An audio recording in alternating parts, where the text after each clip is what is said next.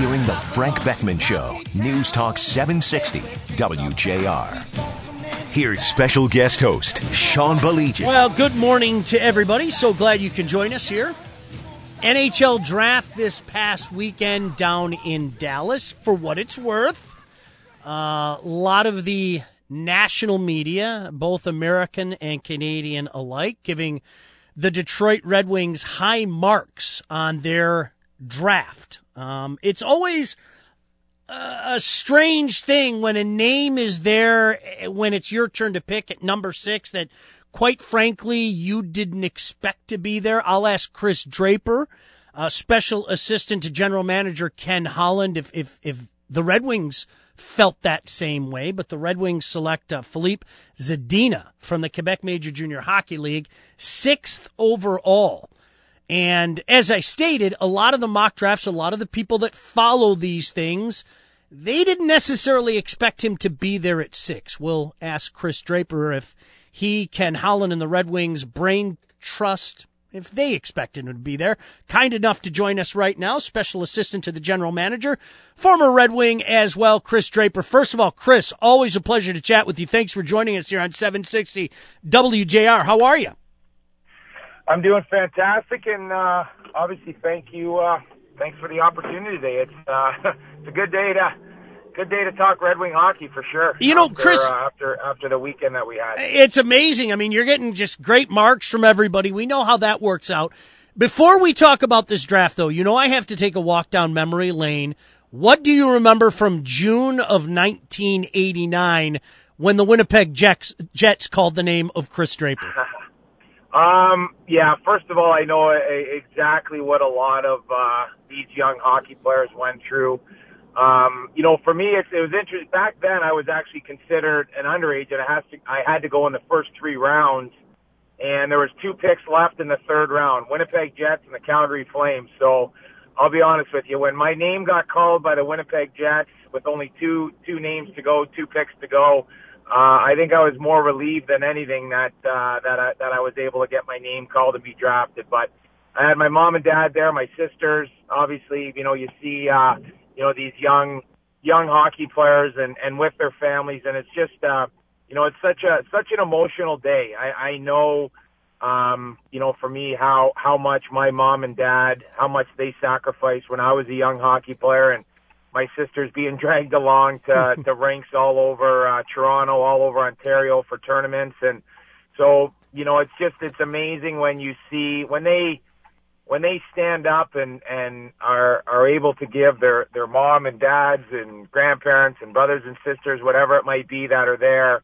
a hug. It actually is a huge family accomplishment. And I actually read a little article, played against John Madden. His son was drafted, his son Tyler, and he was talking about, he goes, my dad's not a very emotional guy, but when my name got called, he basically kind of leaned over and said, I'm proud of you and I love you. And I think just stuff like that really hits home with a lot of us that go through that and are obviously, when you go through it as a player, as a young hockey player, that's something. But when you go through it as a dad, obviously it's pretty special to be able to share that moment with your son. And I think there were 16 former NHL sons that got drafted, so it was pretty cool for that experience for a father-son and obviously the entire family. You know, Kris, it's so interesting because months and months of preparation, those of us that follow junior hockey, you look at all these mock drafts, and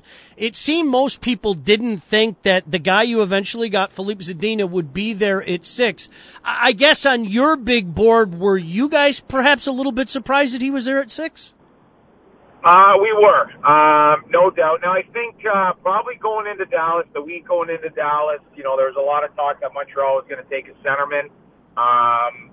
Was that media driven at the time? We weren't quite sure, but for us, it was so important to have our list exactly how we wanted it, not assuming that, the draft was going to play out the way it should.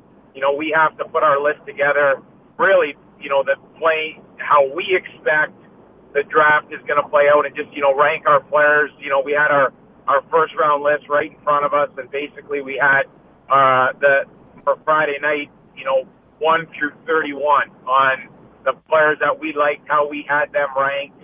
And, I'll tell you, when all of a sudden, I think everyone in the industry pretty well realized that the 1-2 was going to be Dahlin and Svechnikov. And then after that, Montreal was really going to set the tone of how the rest of the top 10 and even top 12 were going to go. And, once they went with Kotkaniemi, we kind of looked over and, kind of felt, there might be a chance. Then obviously with the way that Ottawa and Arizona went, we were sitting right there and we were thrilled to be able to get Philip Zadina at 6. With where we had him ranked, there was actually some teams that I talked to that actually had him, a lot of those teams had them in, top 5, and we were able to get him in 6. So obviously very, very thrilled for our organization, and I think it was a big day for us to be able to get Philip there at 6, and obviously to end the night at 30 with Joseph Veleno, two guys that we feel are going to be a big part of our rebuild and a big part of our franchise going forward. Kris, can we talk to you one more segment? Is that okay with you? I'd love to get your thoughts on that. A couple other guys as well as the Red Wing train rolls on. Can we get you one more segment after this? I am driving down to LCH. You got me for about 20 minutes if you want to talk hockey. That sounds great to me. We'll put Kris on hold. We'll come back and we'll talk to Kris Draper a little bit about the Red Wings draft and beyond. 760 WJR. Legion. Well, really cool, the assistant to the general manager, Ken Holland, Kris Draper, to join us here on 760 WJR to talk a little bit about the Red Wings 2018 draft. A draft that, Kris, let's be honest, every team when they draft is going to come out afterwards and say, yeah, we did a great job. But you guys really getting some love from not only the American media, the Canadian media as well. A couple of guys that you were talking about, it's interesting. Correct me if I'm wrong, but Zadina, Veleno, and Jared McIsaac, the third pick, these were guys that you guys had graded as first rounders, if I'm not mistaken, correct? Yeah, and actually, so Jonathan Bergeron was our first second round pick, yes, and then Jared McIsaac was our second round pick. So yeah, we felt we did real well when you start looking at it. I know Håkan Andersson, who's obviously had a huge impact on the Red Wing organization for 25 years.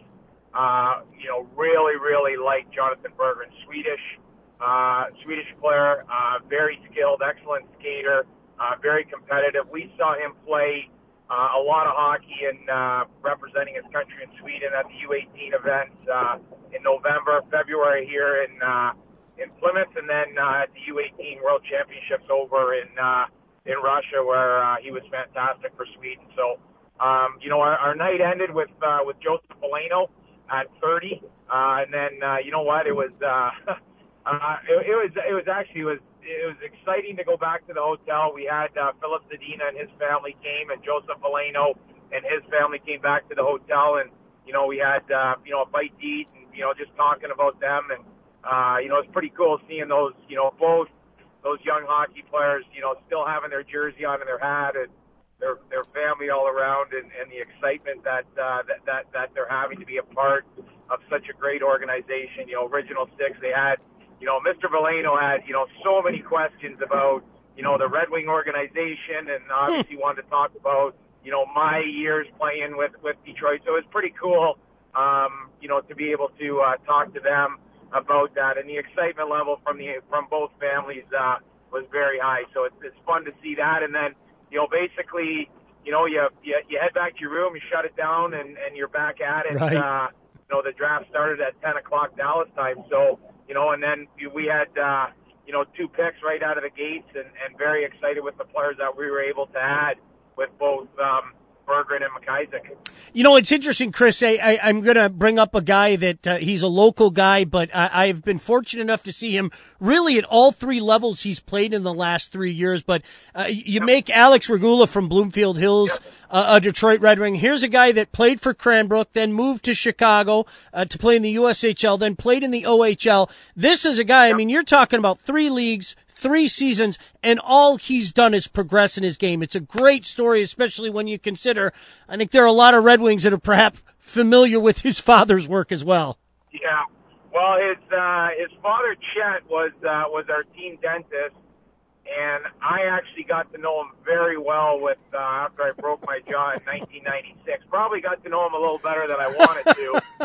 Spending a lot of time in his dentist chair. So, it was. I remember 2 years ago I was in Chicago actually with my son's team, and I was going to scout a USHL game, and I saw the name Regula, and I just kind of was checking, to make sure, and obviously, sure enough, it was Alec, and so we've through our U.S. scouts, we've had a lot of looks at him last year playing for the Chicago Steel, and then certainly playing, for the great franchise down the road here in London, and they just produce players, and he really from coming into the start of the season.